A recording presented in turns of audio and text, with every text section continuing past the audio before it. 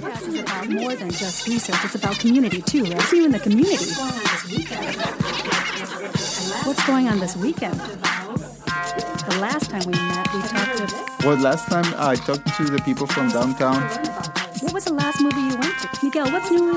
Miguel, what's new in the community? Have you gotten any feedback about the Twitter feed? First of all, for the people who contact us on Twitter. About a certain research. Can you tell me more? Well, depends who you talk. If you talk to the people from the Welcome board. to another episode of the Community Board Podcast with your host, Miguel Valdez.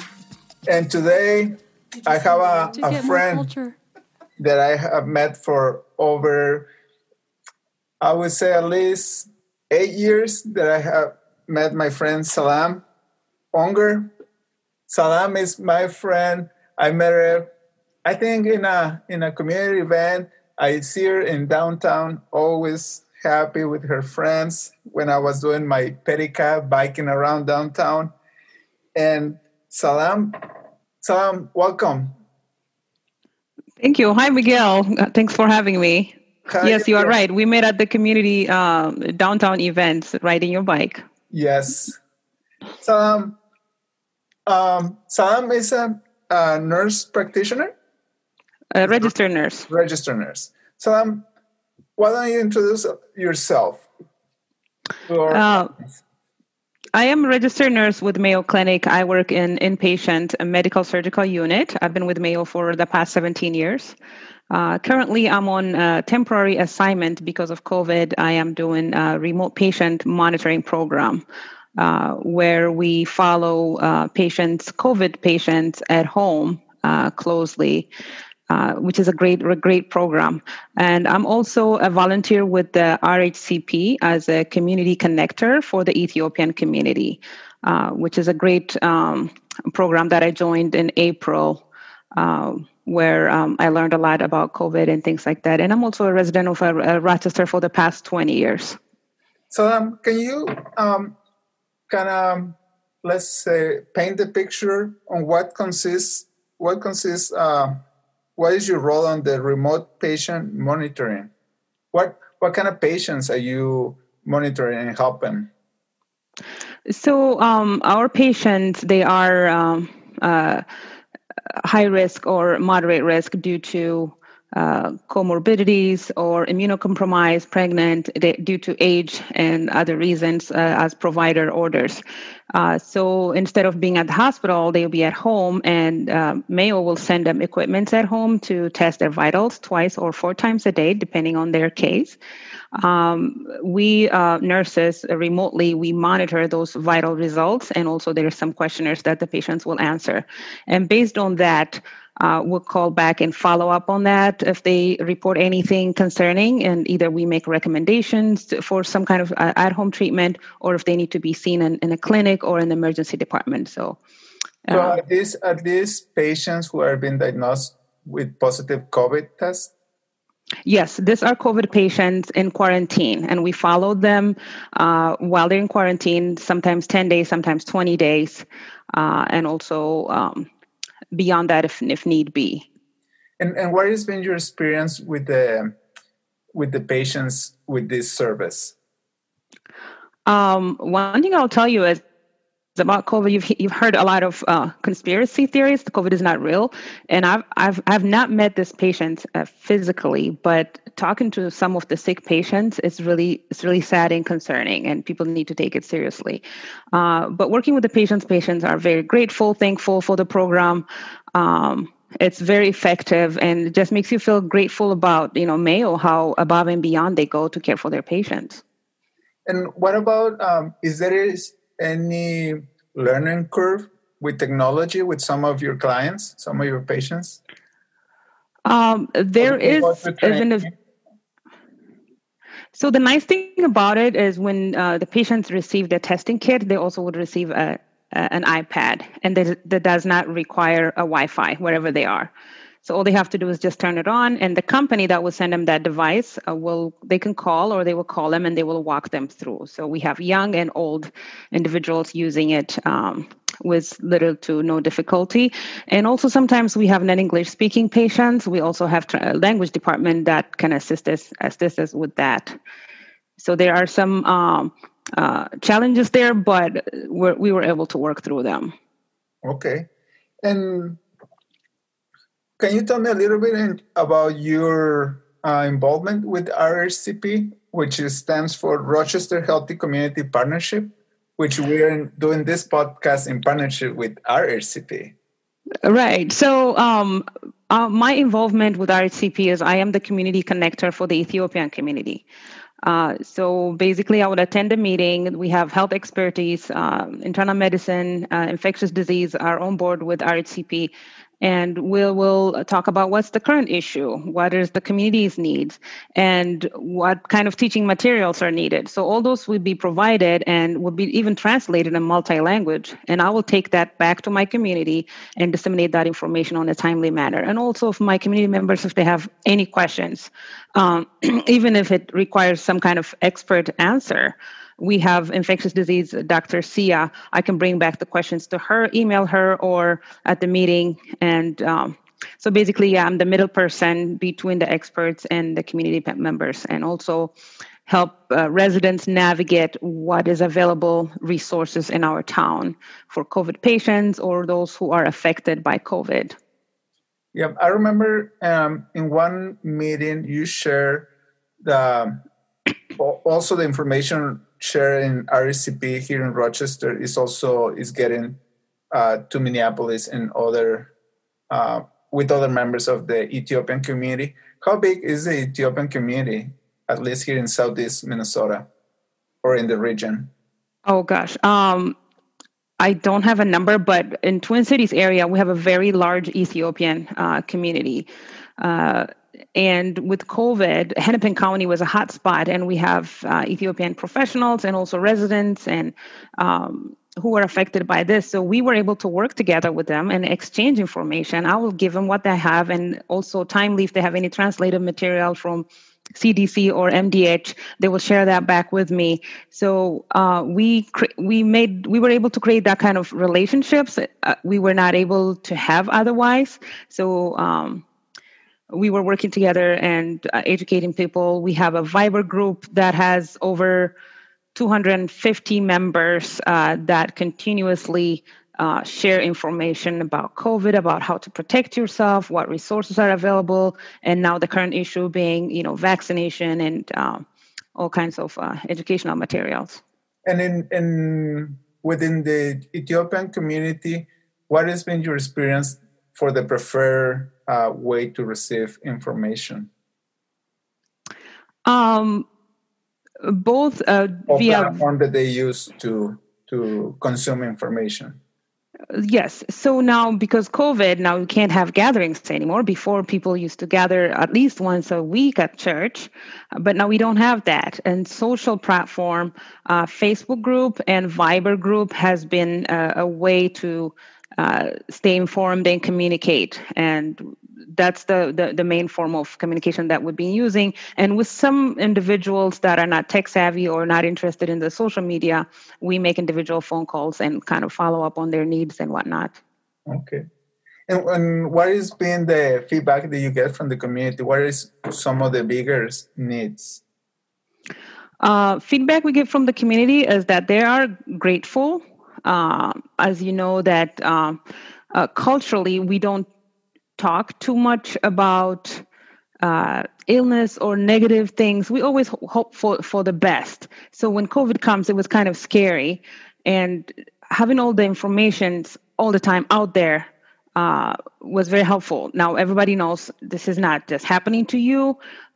Just like the word that you hear, we're in this together. So either we get sick or we get help, So that is the experience I get is it was well received that everybody's talking about it and everybody's ready to help and willing to help. Okay. And for example, now that the seasons are changing, it's getting fall is here already. And, it's typical we see at this time of the year a campaign to get your flu shot to prevent get the influenza during this time of the year. What recommendation as a nurse do you have for our listeners related to the prevention? You're right. It's flu season right now. And the symptoms of the flu are very similar to the COVID. And personally, I get vaccinated and I make sure my family is vaccinated. Also, I'm as a nurse, if I go inpatient, I want to protect my patients because there are also people who cannot give vaccination. We are also protecting them by us not being infected.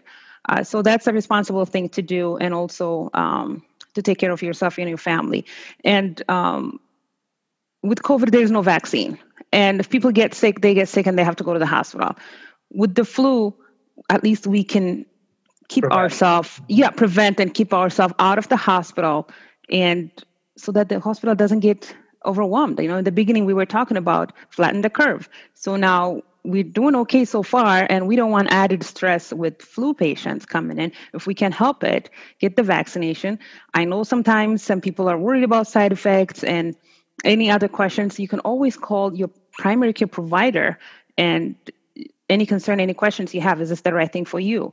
So you should do that. And it is recommended for anyone, for the most part, anyone older than 6 months old, and people at high risk, like elderlies and whatnot. Mm-hmm. I want to share with everybody here listening, if you live here in Rochester, in Southeast Minnesota, the Community Health Services are offering a flu shot. The flu shot, if you are already visiting the Community Health Services, which is a free clinic here in Southeast Minnesota, in Rochester, they're offering your flu shot if you go for a checkup. Also, they have it, if you have insurance and you want to go you can use your insurance there to get your flu shot. Also, if you cannot pay, there is a fee for $15 if you don't have insurance. But if you cannot pay those $15, they'll work with you and they're offering you the flu shot. They just want to prevent, every community member to get the flu. Also, they're offering COVID testing.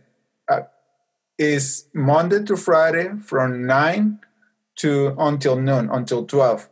So every day you can drive. All you have to do, you just call. I'm going to be putting the phone number in the information on this podcast. You just call.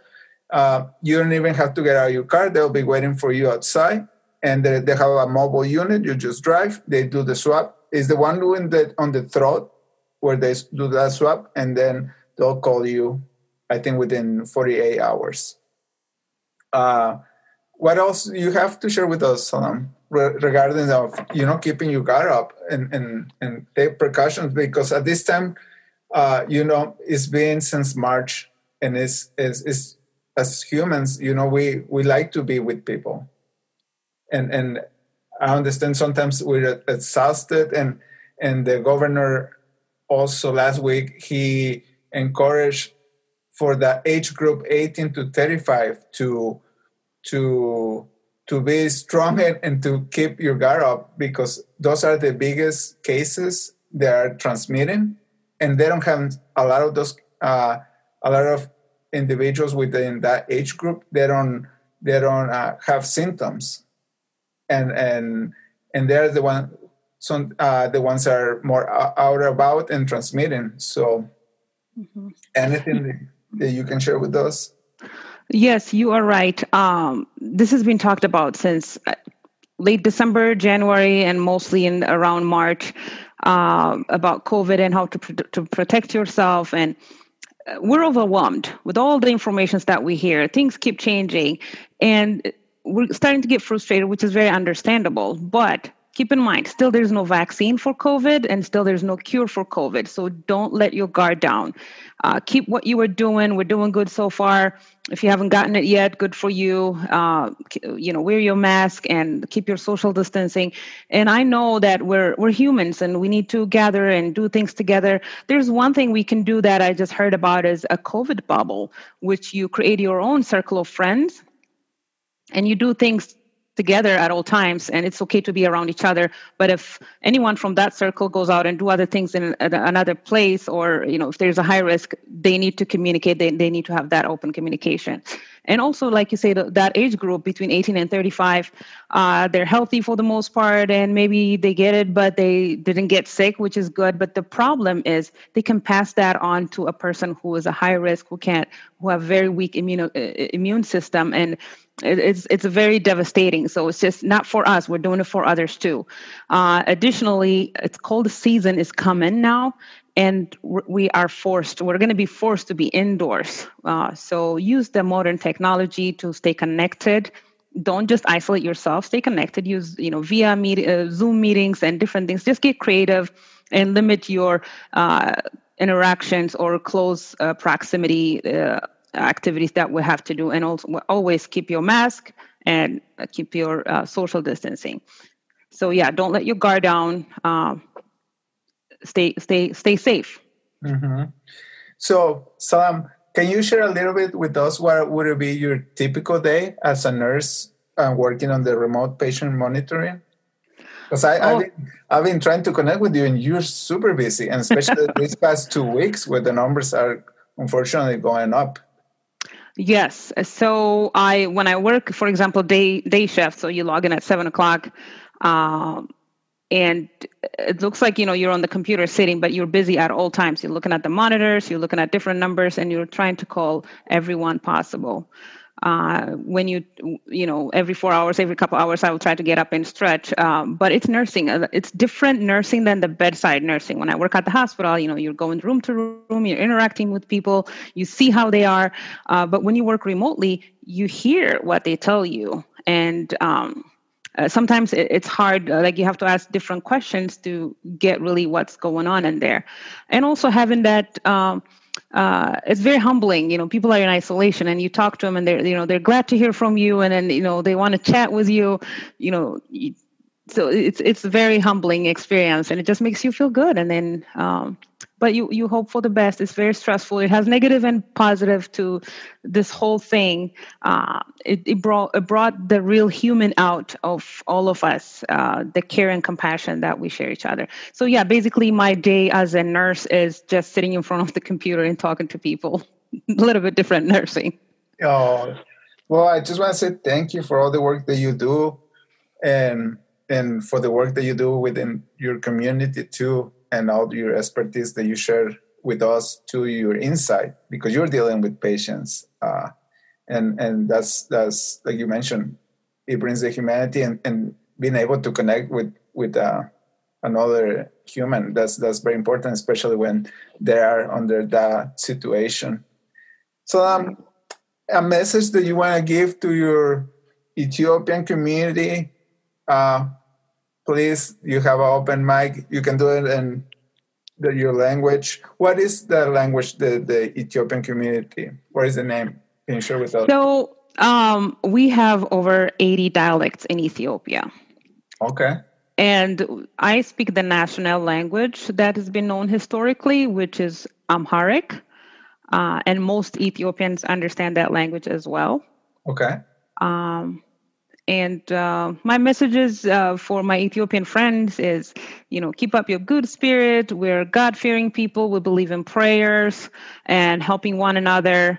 And just keep it up, and this too shall pass. Thank you. Well, today I want to invite also to all our followers or listeners to please share this podcast.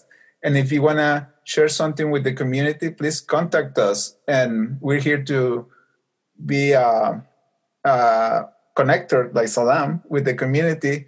And you can find us on iTunes under Community Board Podcast. You can find us also in SoundCloud under Community Board Podcast, on Twitter under Community Board, on Facebook under Community Board. And please stay tuned for more episodes, and we're here to help and please take advantage of this platform. And Salam, I think it's time to go stretch a little bit. The last time we met. Thanks, Miguel. It's good to see you again. Nice to see you. People from downtown. Stay safe. What was the last movie Bye-bye. you went to? You too. Bye. Miguel, what's new in the community? Have you gotten any feedback about the Twitter feed? First of all, for the people who contact us on Twitter, Thing about a certain research. Can you tell me more? well, depends who you talk. If you talk to the people from the board, Why did the yogurt go to the art museum? Did you see in the news? To get more culture.